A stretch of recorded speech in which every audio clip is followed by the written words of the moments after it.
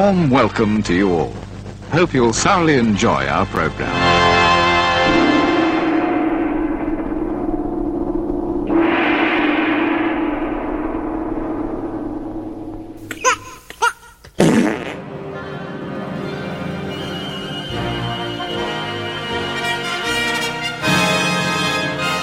Oh, hello.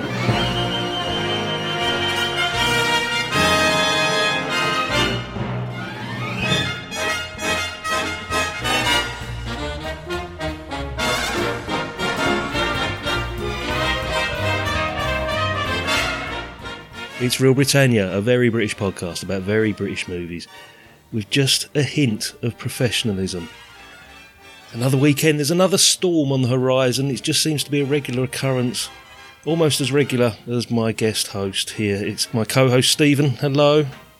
Hello, Matt. Good to be on again so soon after the last recording yesterday. We only recorded yesterday. It's becoming quite a habit between you and me. People talk, you know. They will do, as is the habit between you, me, and our guest. It's Mark from the Good, the Bad, and the Odd podcast. Hello, mate. Hello. I like to consider myself irregular. Oh, you can see a doctor. You can see a doctor about that. See the doctor about that, yeah. It's been a few weeks since we were last together, and I'm trying to remember off the top of my head, what did we talk about last time the three of us were here? Oh my goodness! What was it? On the spot. What was it? It was Play Sir. Was it Play Sir? Oh, have we not done one since? I don't think we have we? Well, we did a Christmas one, but you put the Christmas one out before the Play Sir, didn't you? So I can't remember now. I can't remember. I feel like we've done one since then, but I think we it doesn't seem that long ago. But anyway, it's good to have you back, mate. And it's another comedy this time. It is. And I'm just going to say from the outset, he is one of my comedy heroes, this guy. It's Tony Hancock, in one of the very few cinematic appearances that he made. Before we go into the review, I mean, are you guys... Let's start with you, Mark. Are you a fan of Tony Hancock in general, the radio stuff, the TV stuff? Yes, I am, but I haven't seen or heard that much. You know, I haven't seen everything. Let's put it that way. I have listened to a fair bit of the radio, and I've seen a fair bit of the shows, but I can't say it's exhaustive. Well, actually, you know what? I think the radio stuff probably is exhaustive. Yeah. Because I'm used to sort of Sid James and Bill Kerr. Yeah. But it's the TV show's not watched. I've got the collection on my shelf. Yes. In fact, it's like a double collection. That's it. It comes in one box, but it's a double collection. So I've got it to watch, and I do like him a lot, a real lot. But my favourite thing he ever did was this film. Oh, right, okay. This is my favourite. Above the TV shows, there's just something charming about this film that I just really enjoy. We're getting a lot of comments on Facebook about this already, about how people are so glad we're covering it. It's about time we did, and a bit of recognition for Tony Hancock. So, Stephen, are you familiar with the genius himself? Yeah, I am. Again, like you said, that I've not delved into it in anywhere like you have. I know you're I'm an obsessive, a completist obsessive with it, and pretty much absorbed everything that he's ever done. Yes. I've every time I've encountered something of his, I've enjoyed it, and I have had a bit of a delve here and there. But there's certainly a lot of his work that is still untouched for me, which probably is in some ways an envious position. Oh, yes. In some way that I've still got that to discover. Yeah. I'll direct you in the right direction for some of the better episodes. There's 100 radio episodes that are still out there. I'll happily pick up on those. But I recognise his talent and his humour and his influence as well, and enjoy his work immensely. So again,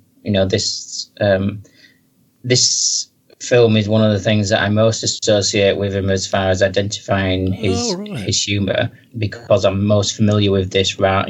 Although I have heard the radio show and seen some of the TV show, this is what I've seen most often. Okay. And so, like Mark says, this has a more special place with regards to Tony Hancock than the rest of his stuff, just because I'm more familiar with it. Yeah, I think this movie was an introduction to Tony Hancock for our generation, because obviously by the time we were kids, he'd passed away in 1968, and the radio show was long gone, and I think it was as we say, the Sunday afternoon matinees or the bank holiday weekend screenings of The Rebel, that we would have seen him first of all, I think. Absolutely, Yeah. And also at some point during our conversation, we have got to mention Galton and Simpson. Absolutely. Yeah. Absolutely. A vital part of that man's success. So, let's take a short break. I'm sure there is a trailer out there because I watched it. Let's have a listen to the trailer. It's 1961. It's Tony Hancock and it's The Rebel. Goodbye! You represent 14 years of sheer misery.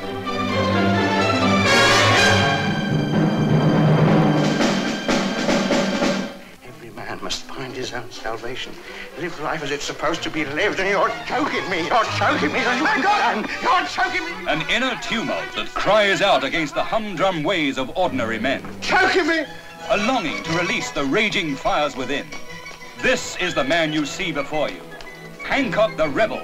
Hancock the Creator. Oh, you voluptuous Jezebel. My Aphrodite. Go on, I'm gonna win her here, mate. Here was an artist with a soul who sought escape and appreciation. And in Paris, that city of beauty and culture, he found it. No! That's our protege, Mush. Can't you read? Tony Hancock as the Rebel, the man who puts the left bank right. George Sanders as Sir Charles Brewer, patron of the arts, the man who discovers the wrong genius. Quite exceptional. I particularly like the texture of the hair. Yes, I rather like the hair.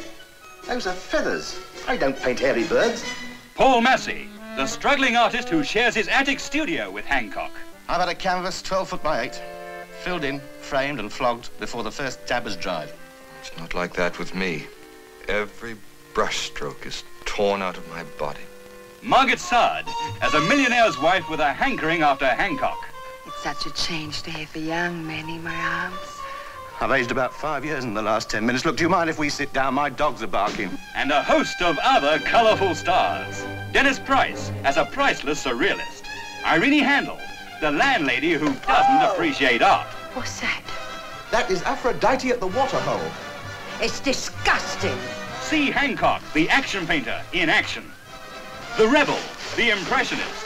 And who else but Hancock could make such an impression? Is that loaded? 2 bullets. One for you and one for me.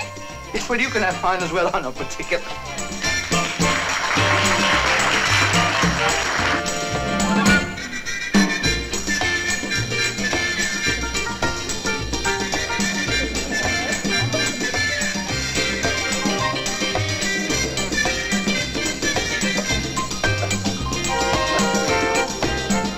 You're all raving mad! None of you know what you're looking at! Extraordinary fellow. Yes. The Rebel, released in the UK 19th of March 1961, directed by Robert Day, starring of course Tony Hancock. We've got George Sanders here. There's Irene Handel, there's John Le Mesurier, of other famous faces that I'm sure will get a mention when we get to them. I'm not going to read out a synopsis. Do one of you guys want to just do a very brief summary of the plot? Well, I'm happy to. Yeah, A man who's 5, and fed up, completely fed up with it, and has got artistic aspirations. He's fed up with the Philistines he finds in London and decides that Paris is the place to go, which seems like a good idea. He almost immediately finds himself in the sort of Parisian artistic milieu, and everyone's really taken with him, and he somehow, by talking nonsense, convinces them all he's like this great thinker. Not intentionally, he's not being deceptive. He really believes his own stuff until finally, well, not finally, he inherits some pictures from someone else, and these get taken as great works of art. Not his own work, I must stress, and then he gets bound up in like the rich art world until he gets finally. He reveals it himself, doesn't he? Because I can't do this anymore, you know. And he reveals it's not him that created these works of art; it's someone else. And then he goes back to his life, but he's happier for it. It appears to me. I think so. I mean, we're all very familiar with this. I mean, we all watched this as kids, didn't we? I bet, and enjoyed it. At that level, you know, it's one of those totally inoffensive classic 60s, early 60s British comedies that everybody is familiar with for some reason or another. It's just one of those movies that was always about.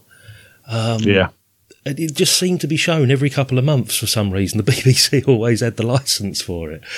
I think they used to put it on rotation with one of the old Doctor Who films if the cricket was rained off. Is that what it was? It was their Stuff emergency. like that. I definitely remember, now we're showing the Rebel and it's like, yes. Or Doctor Who, yes. When you're a kid, yeah. Yeah, it was all we needed. Yeah, absolutely fantastic movie. I mean, you mentioning just briefly in that synopsis there, Mark, about his delusions of grandeur, and he believes he's a great artist. The American title was Call Me Genius. Yeah. It wasn't called The Rebel. Yes. And the reason for that was there was a TV show in the US called The Rebel. Which I wasn't aware of, didn't know that at all. Yeah, so they renamed it, and the name didn't go down well. Apparently, Americans do not like things like Call Me Genius. It's one of the reasons it didn't do well in America. It did great in the UK, though, didn't it? Yeah, well, he was hugely popular. I mean, I might bore you throughout this whole conversation with my knowledge of the history of Tony Hancock, but up to this point, 1961, as you guys are aware, he was hugely successful on the radio. There was over 100, I think there were 6 or 7 episodes of Hancock's Half Hour up to this point, and concurrently, towards the end of the radio series, the TV series was happening on the BBC. But towards the late 50s, the early 60s, he was pushing away the people that had made him famous.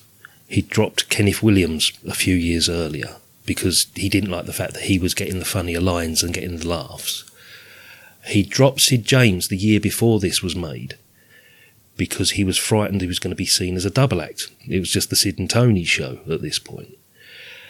And literally just before filming this, he did his last TV series in the UK, which wasn't called Hancock's Half Hour. It was just called Hancock because it was just him.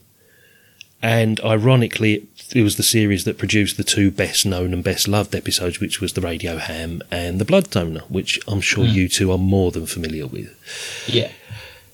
So it's at this point he decides to go into the big screen, even though he had appeared in Orders Are Orders about 5 or 6 years earlier.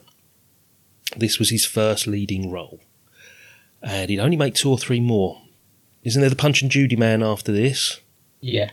That's the only one I know. I mean, Right. This and the Punch and Judy. He appeared briefly in Those Magnificent Men in Their Flying Machines. Everyone did. And similarly in The Wrong Box. He had a cameo in that as well. Ah. So, not a massive sort of cinematic career. After making this particular movie, he wanted to hit America. He wanted to be like massive. He wanted to be international. So he asked Galton and Simpson to come up with a script. And what they wrote was a thing, I think it was called The Day Off. And if you buy the Blu-ray of The Rebel, which I bought myself last week, there is a replica of the script of this unfilmed movie. Hancock rejected it. He said, no, it's too parochial, it's too British, I need something more international. But ironically, he then goes and does The Punch and Judy Man, which is probably the most quintessentially British movie he could have made. So he severed his connections with Galton and Simpson at this point, the early 60s. They go on to write Steptoe and Son, and the rest is history. So yeah, unbelievable decision making that was. Yeah, and then literally 7 years after this, he was found dead, barbiturate overdose, I think it was, in Australia, and he was only 44 years old. You know, it's a tragic, tragic story. And had he lived, had he have been a happier man, you know, without these incredible bouts of depression and permanently seeking the perfect comedy formula, that's what he was striving for. He was always besotted by what made people laugh, what made things funny, and he was permanently seeking this secret of comedy, coupled with his alcohol addiction. It's just a tragic story, and I believe that had he survived, he could have been one of those great elder statesmen of British comedy, like we sort of hold like Ronnie Barker in such esteem, or somebody like that, had he lived to his 60s or his 70s, you know. Yeah, the Pythons. Wasn't he, on he was an influence on Ronnie Barker. I believe he would have been, mate, yeah. Because apparently there was, Ronnie Barker said about it, that one of the things that inspired him to get into pursuing a career within comedy was that he saw Tony Hancock in Panto in Blackpool. Really? And inspired him. Yeah, there was an inspiration there. He did a lot of sort of live work, after the war. He was in Ensa during the war, I believe, and then he did all the usual radio shows like Family Favourites, and not Family Favourites, I can't remember what it was, but all those sort of classic comedy shows, and he was in Educating Archie, and radio was his home, and then he made it big on TV. He was one of the first British TV comedy stars. He had his own sitcom. I think he was the first, UK comedian to achieve that. So his legacy can't be denied. No, and I think I remember reading that at the time of Hancock's Half Hour, particularly when it was, at its height, you had a situation where all the pubs and chip shops and restaurants and everything were basically abandoned because everybody went home for half an hour to listen to the show, and you'd find the streets deserted. Can you imagine that now? A radio show clearing the streets and the pubs. It'd never happen. No, not even a TV show now, would it? Those days are long. I mean, this phenomena first happened with, it's a kind of phenomena in British TV of radio and TV of certain things clearing pubs. Yeah. And I think Quatermass was one of the ones that did it first, and canny landlords would get a TV going in the pub to make sure no one left. Keep the pub and stuff like that, which is a great idea. And I bet a few enterprising landlords did the same for this, right? Because it was so popular. I bet they did. Yeah. So this is the first real starring role for him on the big screen.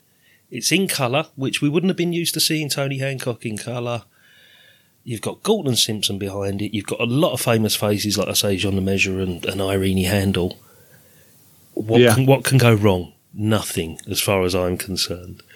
So I'd say it is very unusual it's in colour, actually, because almost every British comedy you can think of around this era was black and white. In fact, every British film was black and white. I always felt like the James Bond films was the real start of a lot. Apart from, I don't know, when was Lawrence of Arabia? That was a little late, was it? 62, next year. Right, okay. I feel like James Bond started in 62 as well. So this was before The Who's. And I'm thinking maybe peep into... Oh, The Archers. Sorry, The Archers were the big exception, right? Of course, they would have done all sorts of colour way before this. But it wasn't the norm, was it? British cinema was black and white, wasn't it? Yeah, especially comedies. It wasn't the norm to have a colour comedy, to have that extravagant expense on colour film. On just a comedy, it's not high art as such. But I just like the fact that this takes Tony Hancock out of that miserable railway cutting setting that we're used to, even though he's playing that sort of downtrodden character. But then just giving him, when we spoke about sitcoms before, guys, when they get the big screen treatment, so they go off to a different location, like Are You Being Served went on holiday, Steptoe got married, that sort of thing. This is very similar. It's giving us a chance to see the downtrodden Tony Hancock that we've learned to love over the past 5, 6, 7 years, and send him off to Paris and spend a bit of money on actually telling a different story. And George Sanders, who's a massive star, is in this as well, So yeah, it's amazing. And it worked. It worked. So talk us through it. I mean, the opening scene in the railway carriage. Now, I could have pictured that as one of the TV sketches probably that had been written and thought, do you know what, we could use this somewhere. Well, that's something I could imagine you doing. What, me sitting on the train in the morning? Well, I can imagine you going over onto the alternate platform and cutting through one train onto the other in order to get a seat. I can imagine you figuring that out and standing there for a while thinking, and then... There's a way around this, yeah. Yeah. The other way you've got around it is just getting on the train before anybody else is awake. But that's me. It's that's, as you say, that is very much sort of a TV sketch. It is. It's sort of a Two Ronnies type thing, isn't it? Yeah. You could see that as and it's typical Galton and Simpson as well. That monologue thing.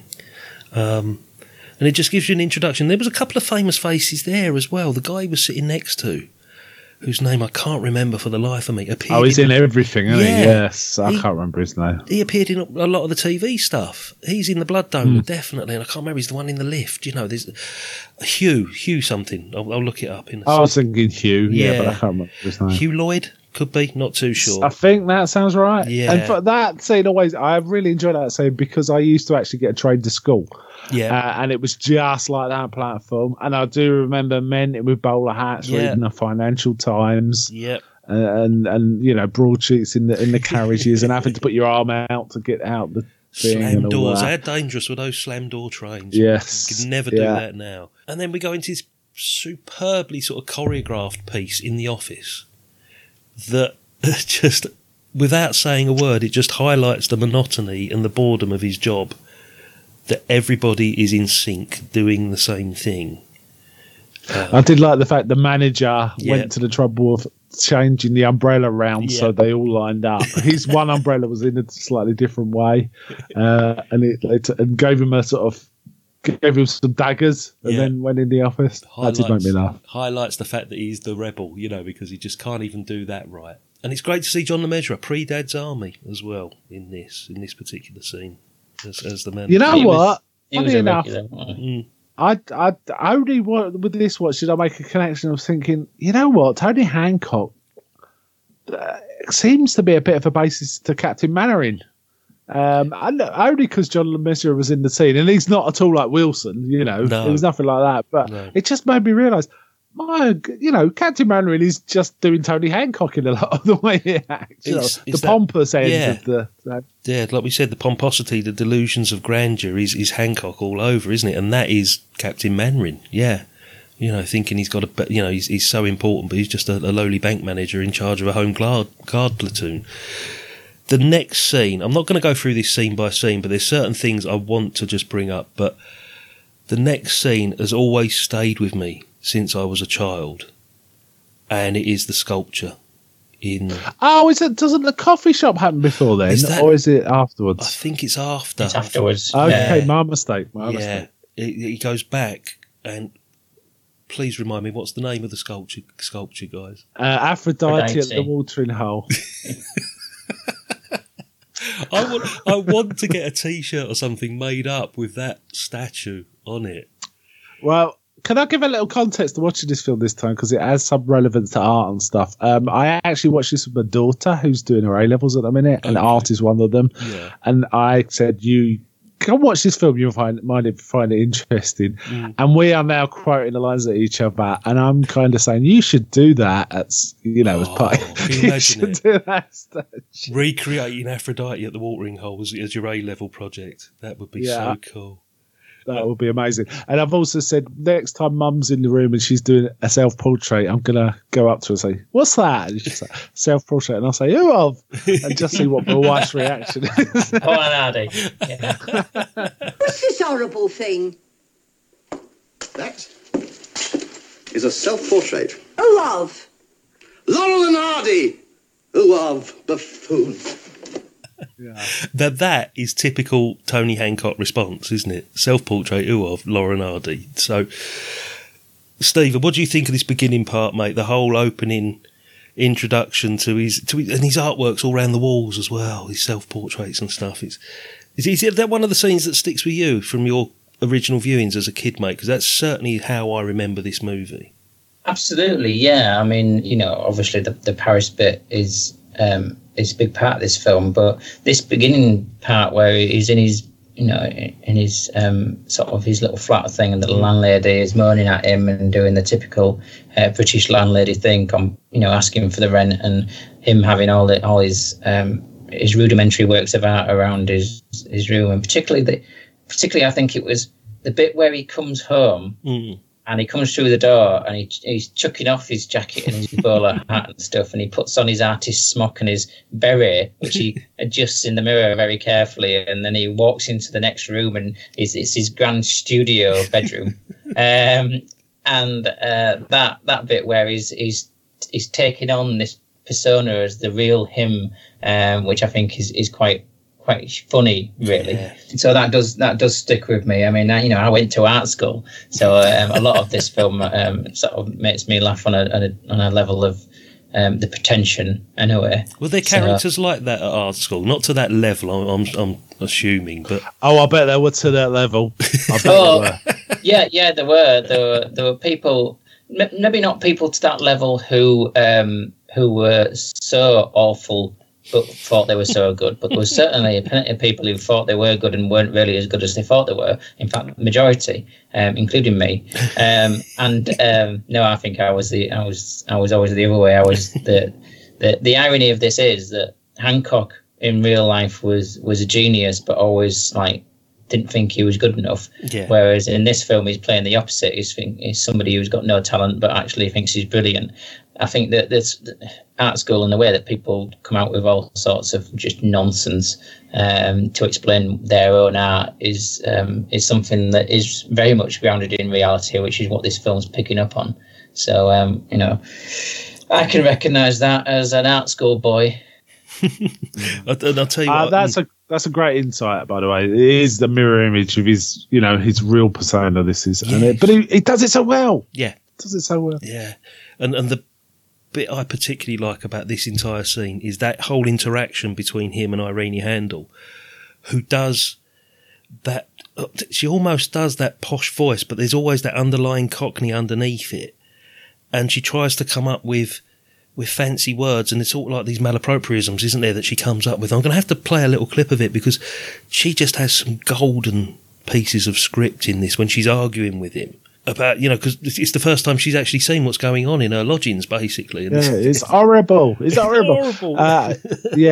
She'll say H's where there shouldn't be H's and not pronounce them where they should. It's all that kind of stuff, right? Yeah. What are you hammering? You know I don't allow alterations to my property. I'm well aware of that. This doss house hasn't been touched since about 1850. You're waiting for a grant from the National Trust, aren't you? Now go on, push off, I'm busy. I don't want any lip. I demand to know what you're hammering. This is a respectable guest house. I've got a right to know what's going on in my own rooms. What I do in my room is no concern of yours. I pay my rent. Only if I sit outside your door. What about this week's for a start? You let me in, pay me my rent. You stay here, I'll get it. See? Nosy, there's nothing here. What's in there? Nothing, you keep out of there. Oh! What's that? What's what? That great ugly thing here. Great ugly thing? That is Aphrodite at the waterhole. What's it doing in here? Get it out of my house! Get it out of my house! It's not doing any harm, it's a work of art. Look, she's beautiful. I will not have these hawking great lumps of stone in my apartment. A flaming cheek. She's right above my bed, she is. Supposing she fell through the floor. Sometimes I wish... Look, Mrs. Crowther. How did you get it up here in the first place? I brought it up the stairs. It's in 15 bits held together with iron rods. Got it from the breakers' yards. The head is the foundation stone from the Dog and Duck up the road. Her left leg's a bit of the old war memorial, and the rest of it is made up of 6 chunks of town hall, 2 bits of railway bridge, and a lump of the public library. It's disgusting. What is it? It's a nude. It's not nice. It's got no clothes on. Well, of course it hasn't got any clothes on. She's a nymph. What's the point of coming up out of a waterhole with clothes on? Oh, you're impossible, madam. I've got no time for naked women without any clothes on. They're lewd. My dear good woman, artists have been painting and sculpting nude women since the beginning of time. Nude modelling is a very respectable profession these days. Here, have you been having models up here? Have there been naked women in my establishment? Of course there haven't. I can't afford 30 bob an hour. I did that from memory. That is women as I see them. Oh, you poor man. Oh, fancy knocking around with women like that. I wonder what your kids will look like. Look, I'm not one of the realist school of art. I'm an impressionist. Well, it don't impress me. I think it's vile and puerile, and I want it out of the house, and I want my stepladder back. Look at it. It's all a load of miscellaneous rubbish. Before we go into the Paris scene, because we've already mentioned Jean Le Mesurier and Irene Handel, I'm going to hand you over to the curator of the Village Hall of Fame just for an update as to if there's any inductees in this movie. Over to you, Stephen. Well, we've got some amazing list here of people who are... Is it getting out of control? Is it? Well, it's people who are the reappearances and things. I mean, we've already got the likes of Victor Harrington, we're already aware that, he's already on now is his 9th appearance. The top man in the Hall of Fame has scored another hit. Do we know who he was in this, by the way? Do we know who he was in this movie? Because he normally plays man at bar, or was he probably one of the guys man on train? I was going to say, was he one of the guys on the train? Uncredited, but man on train. And do you know what? Yeah. To this day, I still could not tell you what he looks like. Even though he's been in 9 movies that we've reviewed, I would not be able to pinpoint Victor Harrington. Steve, Mark, if you've been listening to recent podcasts, you might not have done because they may not have gone out at this point. Stephen has meticulously gone through the Hall of Fame, checking facts and figures and appearances and stuff like this. Oh, I hear it in every episode. Yeah. But what's happened now is that Stephen's done a re-examination, and we found that who we thought was top of the tree was Marianne Stone, Cyril Chamberlain, and people like that. There's this guy called Victor Harrington who we just didn't even spot, and he's appeared in 9 out of 62 movies that we reviewed, and nobody knows who he is because he just appears as man in pub or man on train, something like that, man reading newspaper. So we're going to have to find a photo of Victor Harrington and just identify him from now on. So he's definitely in this one again, weird. Mate, isn't it? It's so weird. It's like that. There's that one guy that's in almost every original Star Trek episode that no one's aware of until you actually watch out for him. He's an English actor. Yeah. But yeah, there is one, but I can't remember his name. But it's the same kind of thing. Yeah, I've seen a picture of him and I kind of recognise him, but I can't place him in anything. I don't think he's ever had a speaking role or a major part in anything. Certainly not in what we've covered so far. Right. So, Stephen, who else have we got to add? So, we've also got Jerry Judge and Heimer Beckley, who were both on their 7th appearance. Again, who are they? Exactly. This is what I discovered. There's loads of people that we just don't know who the hell they are, and they've just been quietly. I mean, they've just walked past in the background, going from one set to another. Do you know? There's probably on the same film.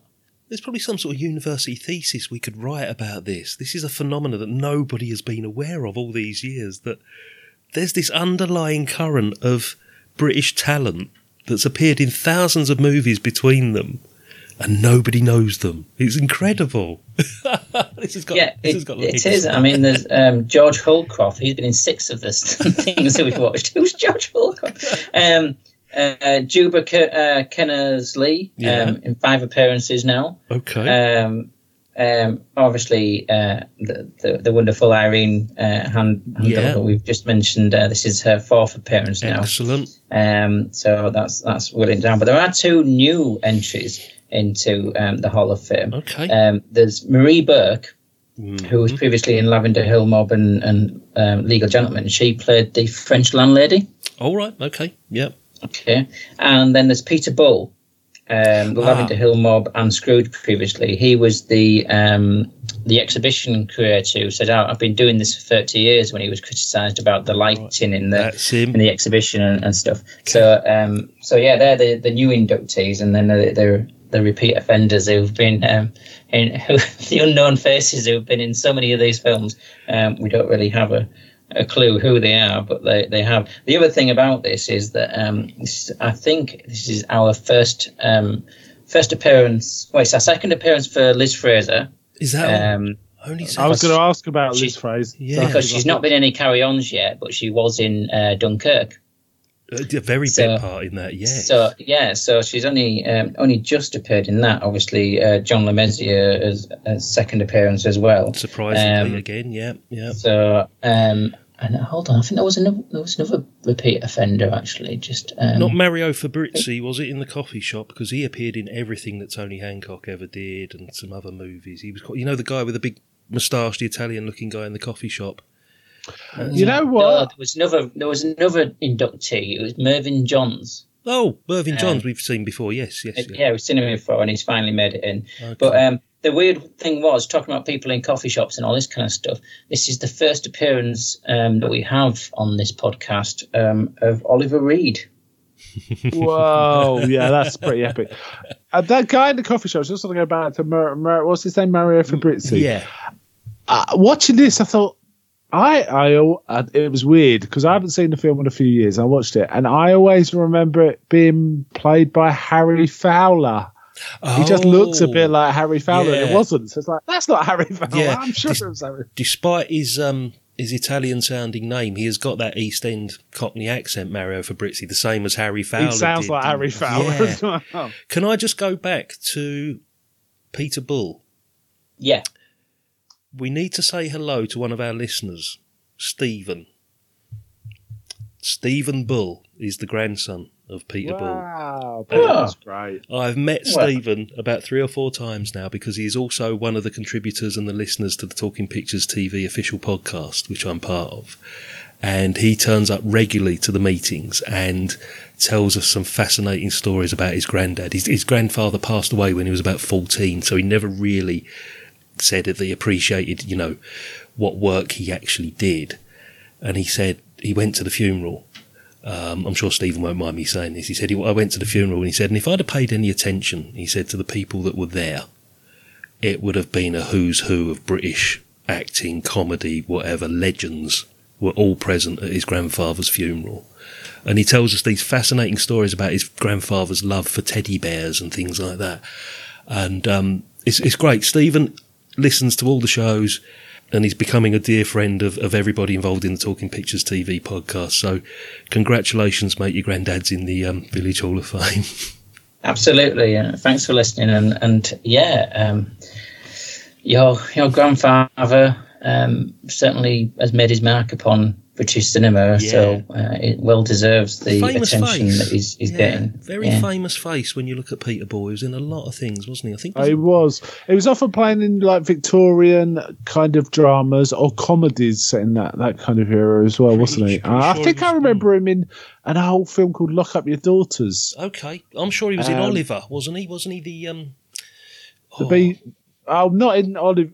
Oh, was he? I think. He was in a different version of Oliver. I'm sure you said the Victorian stuff. It's something like that. I remember him from mainly. Yeah, it's the Beadle, right? But obviously that was Harry Seacombe. Yeah, or he might have been. Wasn't the judge? He might have been a policeman. Something. Anyway, he was definitely in those sort of Victorian dramas. But yeah, great to see him inducted because we've got a link to one of our listeners, which is always good. So yeah, he was in 1948 Oliver Twist, landlord of the Three Cripples, a pub called the Three Cripples. Right. Nice. And he was also in the Lavender Hill Mob, it says. There you go. So that's how he got inducted in today. We hit France at this point, and you mentioned Oliver Reed. Yes. Yeah, it was amazing to see Oliver Reed. And it also made me think that how much Hammer was using the same actors, because Oliver Reed was obviously in The Curse of the Werewolf, and Paul Massey, who we've not get to yet, was the star of Two Faces of Dr. Jekyll. He was, and there was a couple of other comedies, because I thought Paul Massey, he'd been in a lot more.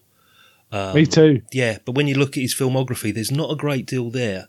And I think the only thing I can remember him, apart from the Hammer film, I think there's a comedy called Raising the Wind or something like that, where he's a student at a music school and it's got Leslie Phillips and Liz Fraser and all those particularly famous faces that we talk about day in, day out. Yeah, I felt like he should have had a bigger career. Yeah. He was very good. Yeah, and I recognised him from Sapphire. That was the other one. Sapphire. Yeah. That was the big one, which we will be covering in a couple of weeks' time. Oh, yes. But that was it. There aren't many movies on his filmography when you look at IMDb.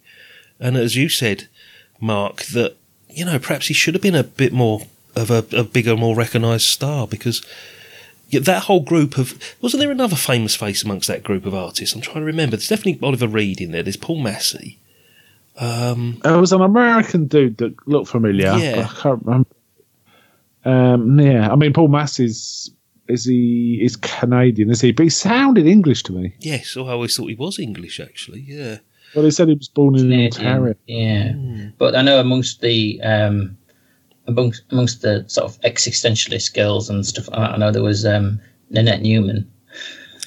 Was she? Was she there? Yeah. You didn't recognise Nanette Newman? I probably spotted her at some point, but then I'm always on the lookout for Marianne Stone in every movie. Marianne Stone. Yeah.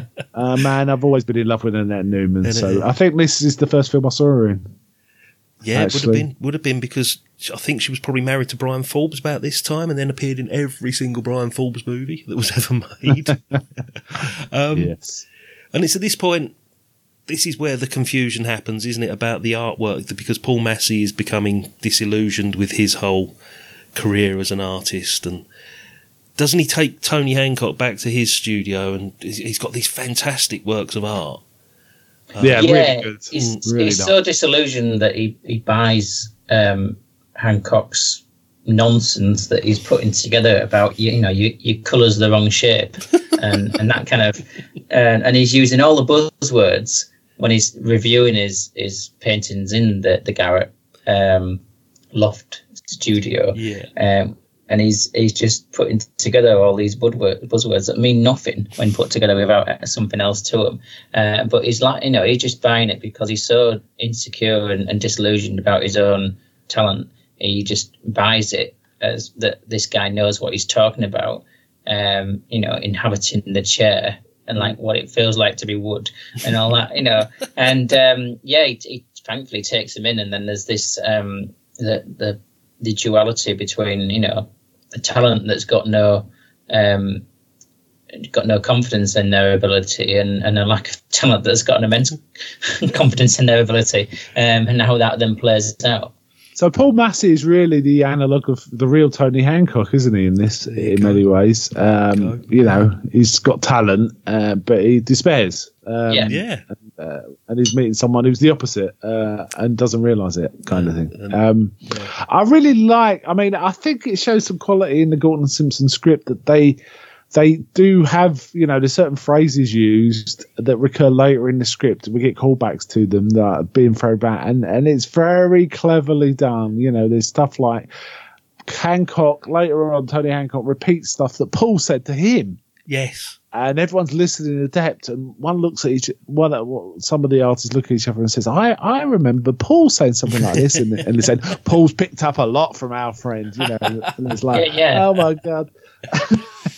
Yeah, Galton and Simpson, it's the combination of that superb writing team and Hancock's delivery. His timing was impeccable, particularly on the radio shows. He just knew how to pause for the perfect length of time to get the right reaction. And it was unstoppable. That trio, it has created some of the finest comedy this country's ever produced. And it's evident here, and it's a shame that he threw that away, because I think he could have gone on to so much more, probably got the international success that he craved had he stuck with Galton and Simpson. Yeah. I think it was, it feels like a case of he needed to prove to himself he was the genius. Yes. So disposing of anyone around him that kind of fed into that was his way of trying to prove to himself that it wasn't not him. Yeah, it wasn't a team effort. Something it was all like that. Yeah. Tortured soul. There's some great biographies out there. Cliff Goodwin wrote a massive, great tome, and it's really fascinating. It goes right back to his childhood, right up to the day he died. And it's certainly worth a read. At what point, guys, do we get the scene with the bike and the cow? Well, it's after he gets introduced to all the beat poets, right? So firstly, he starts living with Paul, and he kind of influences Paul. He says things like, give me a colour and a shape, and it's like a pink triangle. He goes, yeah, I'll hang a fishbone off that and a watch, it'd be great. And Paul's talking about he's a tortured soul and every stroke is painful. And he goes, no, I'll just knock them out. Just give me a colour and stuff like that. But I think done by lunch. I've sold it before the paint's dry. It's really fun. And we get some scenes of him around Paris painting stuff, and people look at these things like they can't believe it. Knocked over by a car because he's in the middle of the road. So it's after he goes to the party. The party's something. Yeah. Comes back from the party, and that's when he it's the next sort of after then because he's seen the action painting on the wall, and initially when he's gone in he's slagged it off, and then when he's on his way out of the party he sort of has changed his tune, is saying about how how interesting it is and artistic and stuff. I might have a go at one of them. And then somehow he ends up with a cow as well. Incredible. Yeah, because the other bloke, but Dennis Price's character has a cow, doesn't he? Which he keeps in the bedroom, which is like, I don't even want to know what's going on there.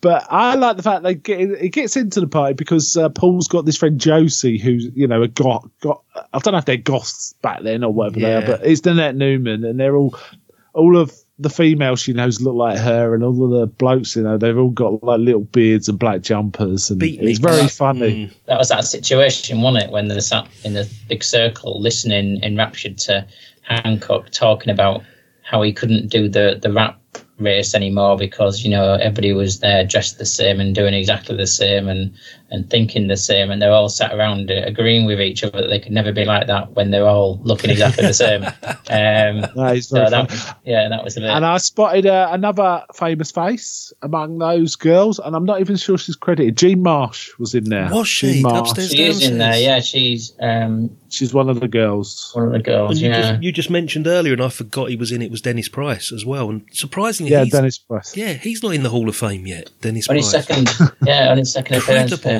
Bloody incredible. There's a Hancock radio show called the Poetry Society.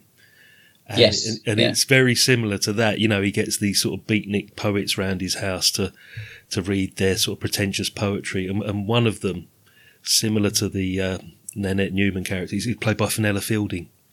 And the other one's Warren Mitchell, and it's brilliant, absolutely brilliant episode. So where do we go after the cow and the is it George Sanders organises the exhibition at this point now? Is that where we got to? George Sanders turns up, doesn't he? He wants to have a look at the one. But I just got to say that the whole cow painting sequence was really wonderful. It was funny, it was doing flamenco. There was good use of music. Yeah. The complimented it. They got the bicycle out, and I actually really like that painting. I wonder whatever happened to that. Could you imagine if that was available? I'd have that on the wall if it does such a thing. In fact, I was tempted. I said to my daughter, "Should we do this? Should we get a big canvas out in the garden and just throw paint about?" And she said, "Yeah." It's one of those scenes that we remember as watching it as a kid, I think, because it is the comic action part of the proceedings. Fantastic, wearing like a yellow sou'wester and a hat and the welly boots and things like that. He just doesn't. I just like the fact he brings such a not mundane. He just brings a working class thing to this pretentious stuff in a really natural way. It's just funny. Like, for example, the girls. When he first meets Josie, she says stuff like, I'm an existentialist.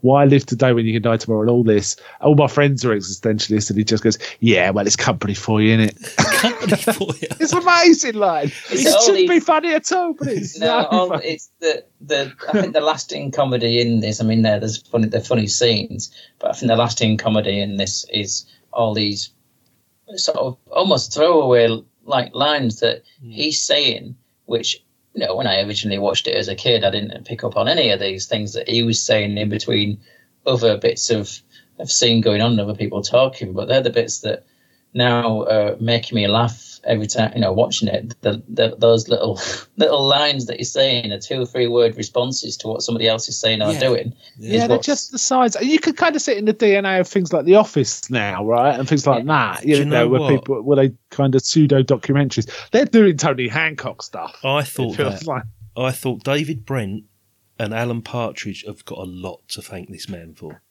Oh, yes. The thing is, different aspects of Hancock precipitate different ways. Like there's the straightforward glum delivery stuff, but there's also the pomposity which crystallizes in a more extreme form, so like Basil Fawlty and the anger of like Victor Meldrew. But also the plot line. The plot line's quite familiar as well. When you think of somebody who thinks they're creative, somebody who thinks they've got something to offer, and then they mislead those genuine talented people, or people misinterpret what's said. Have you seen Being There with Peter Sellers, where Chance the Gardener's words are mistaken for words of wisdom, and it's quite a familiar plot, and we've seen it possibly prior to this, and we've certainly seen it in movies afterwards, but this is definitely the funniest example of that particular trope, isn't it? I think. Yeah, I like both of those films. The character is not deliberately misleading, are they? No. They're just, and that pomposity is a British and American sort of trope. Kind of W.C. Fields, yes, and Ed Kennedy, and certainly Will Hay earlier, comic Will Hay has this kind of thing too. Yeah. So there's a definite DNA through, I think, Western comedy actually. Yeah. I think there's a this is unusual in the comedies of the time though, in that there's no villain of the piece. There's usually somebody who's the smarter, richer, better looking villain who's wanting to unseat or screw over the little man, as it were, in the piece. Whereas in this, even the George Sanders character, is not a villain. He's just doing, trying to do what he does as a job. He's not actually trying to screw anybody over. He's actually trying to help in some ways as an agent. The only villain that Hancock has is himself. He's his own worst enemy, definitely. Well, the only person that's against him in any way in this movie is Irene Handel kicking him out of his room at the beginning. That's about it. Yeah. And the guy who thinks his wife's he's trying to run off with his wife is not, but he still buys all his paintings for $50,000. So he's not too upset with him and too much against him. So there's unusually there's no, you have a lot of films from this era. You've got the Norman Wisdoms and etc. where you've got a villain as somebody who's trying to buy the children's home or some nefarious activity like that, and there's nobody who actually is necessarily a villain in this. It is just the misunderstanding sort of snowballing. There's a mark of the clever writing of Galton Simpson, I think, that they don't have to rely on conflict of that nature to create a comedy. In fact, there's a bit of that conflict, isn't there, with the husband with the wife that's got her eye on him. The husband who always looks a bit stabby to me. It looks like he's going to stab someone. But that's the weakest for me, the weakest section of the film. Even though I still like it, because it removes him from this pretentious, milieu where he's swimming, quite successfully through it. Although there is that great transition bit where he's like presenting his first piece of work and he comes in as he looks like Truman Capote or something. And, they're asking him questions and he's answering, but they think he's joking, how do you mix your paint? In a bucket with a big stick. And they'll laugh and he goes, what are they laughing at? But he takes an opportunity when he thinks nobody's looking to turn one of the pictures around to actually show one of his own paintings rather than one of Paul's. And that painting of the foot, I love it. Just a cartoon foot with these big toes. He's just very piping, isn't it? Yeah. I mean, we're not going to go through scene by scene, but is there any other scenes you guys want to mention before we start winding this up a wee bit? Is there any other standout scenes after sort of the gallery scene and towards the end now? No, I think we've covered the major ones. I mean, as you say, in the cafe where he's joining himself into this conversation and then manages to bullshit his way through it. But I think there's a lot of little bits in between which are quite interesting between these things. There's when he's coming off the boat and he's managed to chuck his ticket away and and his umbrella, which he obviously needed, and as you say, when he's in the street, they get him run over by the car because he's sat in the middle of the road doing paintings and. These are the sides that are quite useful. Sorry, that painting of the Arc de Triomphe again, just fantastic. It's just little things like that you spot in the background of what he's actually working on.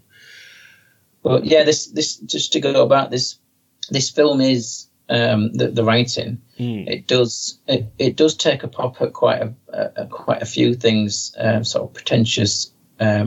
Artisms, if for want of a better phrase, right. The sort of the naive school of art, which was probably L.S. Lowry was the leading proponent of, he just did what he did and it was labelled with that. And they've got now infantilism as far as it goes with Tony Hancock's work and that kind of thing. That they are taking a pop at lots of different sort of bits of the art movement at the time, which I think is quite perceptive of them, really, in the writing. They certainly had their finger on the pulse with all of their writing, right through the, the radio series, through the TV series. They were very topical. They'd pick up on certain things that, were going on around the country or around the world, and they create a script within a week based around popular culture at the time. And as you say, this is a good representation of like the beatnik movement and the art movement and the coffee houses and that sort of thing that was sort of visible at the time just before Beatlemania took over. No froth on the coffee. Yeah, what do you mean you don't want no froth? Yes? Oh, a cup of tea, please, dear, and 10 Olivier. We don't do tea, only coffee. Espresso or cappuccino. Oh, all right, I'll have a white one with no froth. No froth? I don't like froth. That's half the attraction. You must have froth. I don't want any froth. I want a cup of coffee. I don't want to wash me clothes in it. I've never heard of anybody who didn't want froth. Well, you have now. One white coffee, no froth. Ooh, somebody got out of bed the wrong side this morning, didn't they? And a cappuccino. No froth. No froth? That's right, no froth. Isn't that marvellous, eh? 800 quid's worth of frothing machinery here, and you don't want none. Otherwise, what you come in here for if you don't want any froth? You can get an ordinary cup of coffee anywhere. Isn't that marvellous, eh? Chelsea. Oh, what's it? Ah, it's not the same, Al. One cappuccino, no froth. So, in summary, let's turn to our guest first. Mark, just give us your final thoughts and possible rating if you want to give it a rating as well, mate. Oh, this is a piece of class. Absolutely. This is a really good comedy that funnier over the years. It really does. I watched it with my 17-year-old daughter who's doing art. She found it funny. It was nothing like, about this. It was just funny. And I think that might be helped because it's been an influence on later stuff like The Office and so on, which she's used to. So the nature of the humour wasn't alien to her. Yeah. Whereas in some of the other comedies, I'm not sure she'd find it funny at all from this era. I think film comedies tend to stand up better than TV comedies, actually, in terms of datedness, actually. In most cases. But, this really stands up. There's so many moments, and it does become a bit of a quote fest if you're not careful. We kind of done that sparingly, but, doesn't want any froth. It's just funny, right? It's just funny. We've always said there's a danger when you're reviewing a comedy that we could sit here for an hour and just throw quotes at each other. So you have to be careful. But I think Hancock's expressiveness was really good, as well as his sort of timing and voice work. Yeah. The direction was pretty solid, and actually there was some interludes. I'm talking about the action painting, which was actually really well orchestrated. Yes, I thought in terms of the music and so on. It was pretty set bound, wasn't it? The whole thing. The only weakness of the film to me was the very last bit where he's on the yacht. Though even that had its great moments. The dance made me laugh and stuff like that. But I just felt the whole wife, running after him didn't feel quite right for this character. No. And I kind of missed the artist milieu when he left it as well. So though the gallery stuff was gold as well, I did like that. Great film. I've got really no issues with this. Yeah, as you say, the action painting bit is a standalone 2 or 3 minutes. You could just lift that and just show that to somebody and say, just watch this and just laugh. One of the standout points. Stephen, your thoughts and ratings, sir?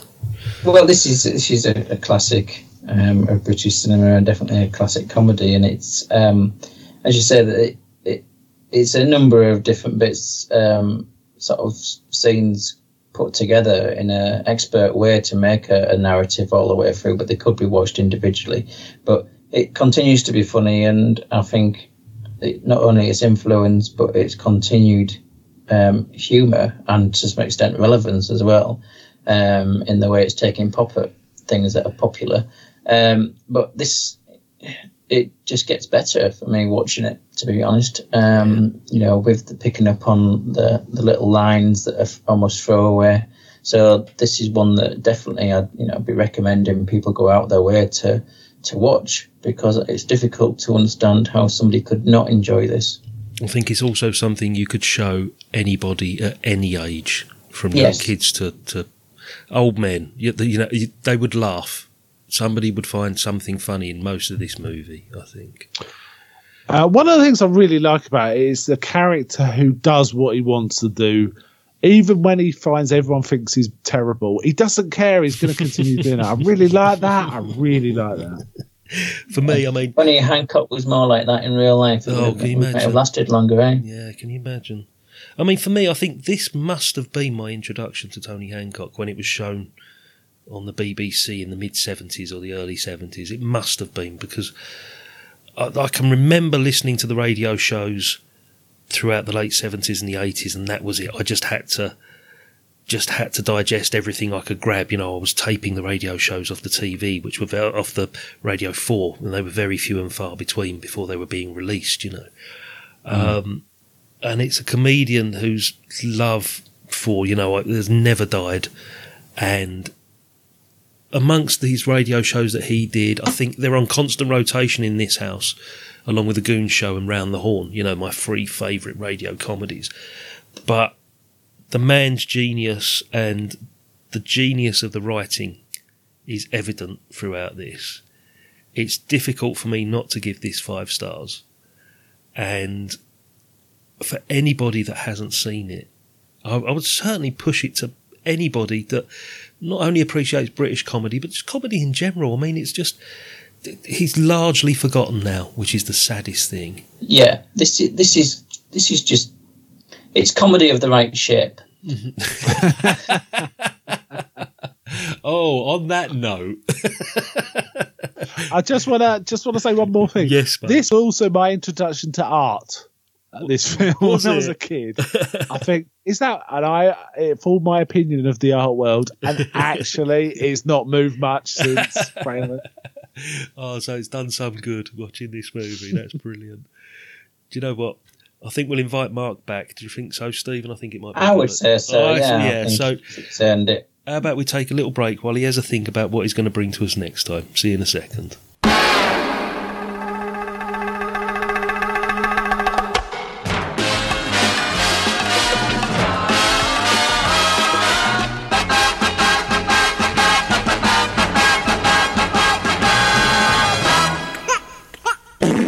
So that was The Rebel, 1961, Tony Hancock.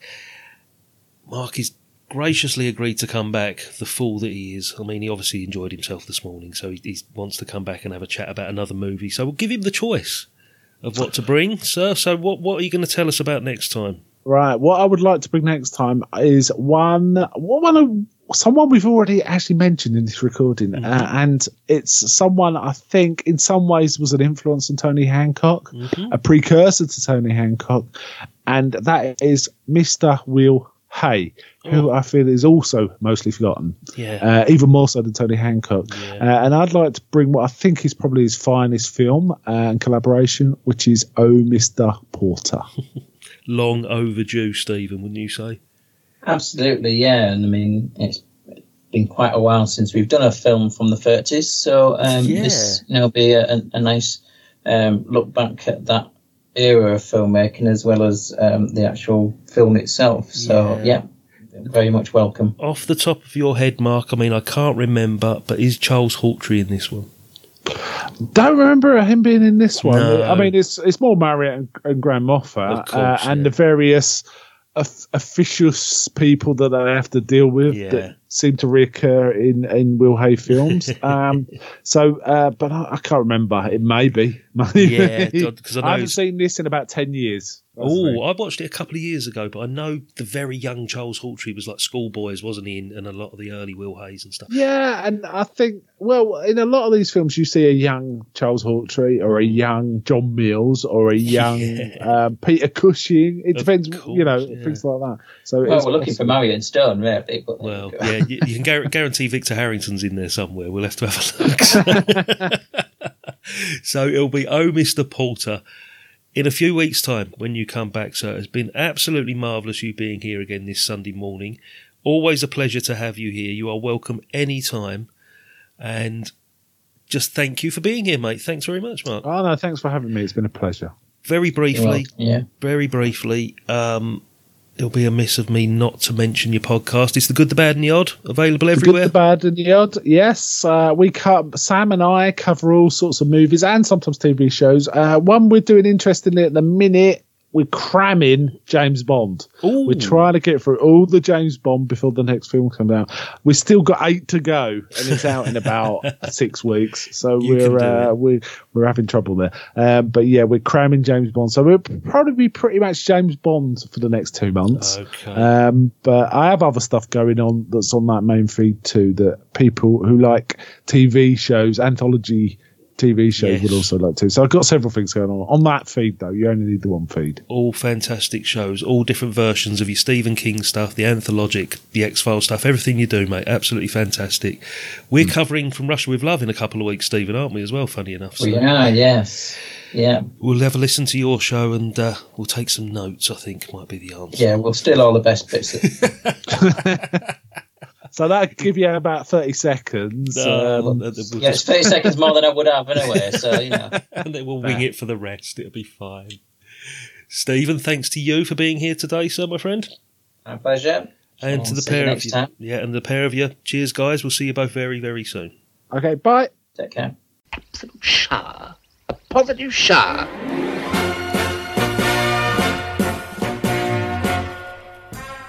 Bon voyage.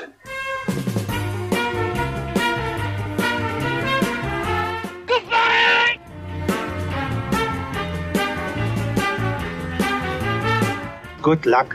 Thank you.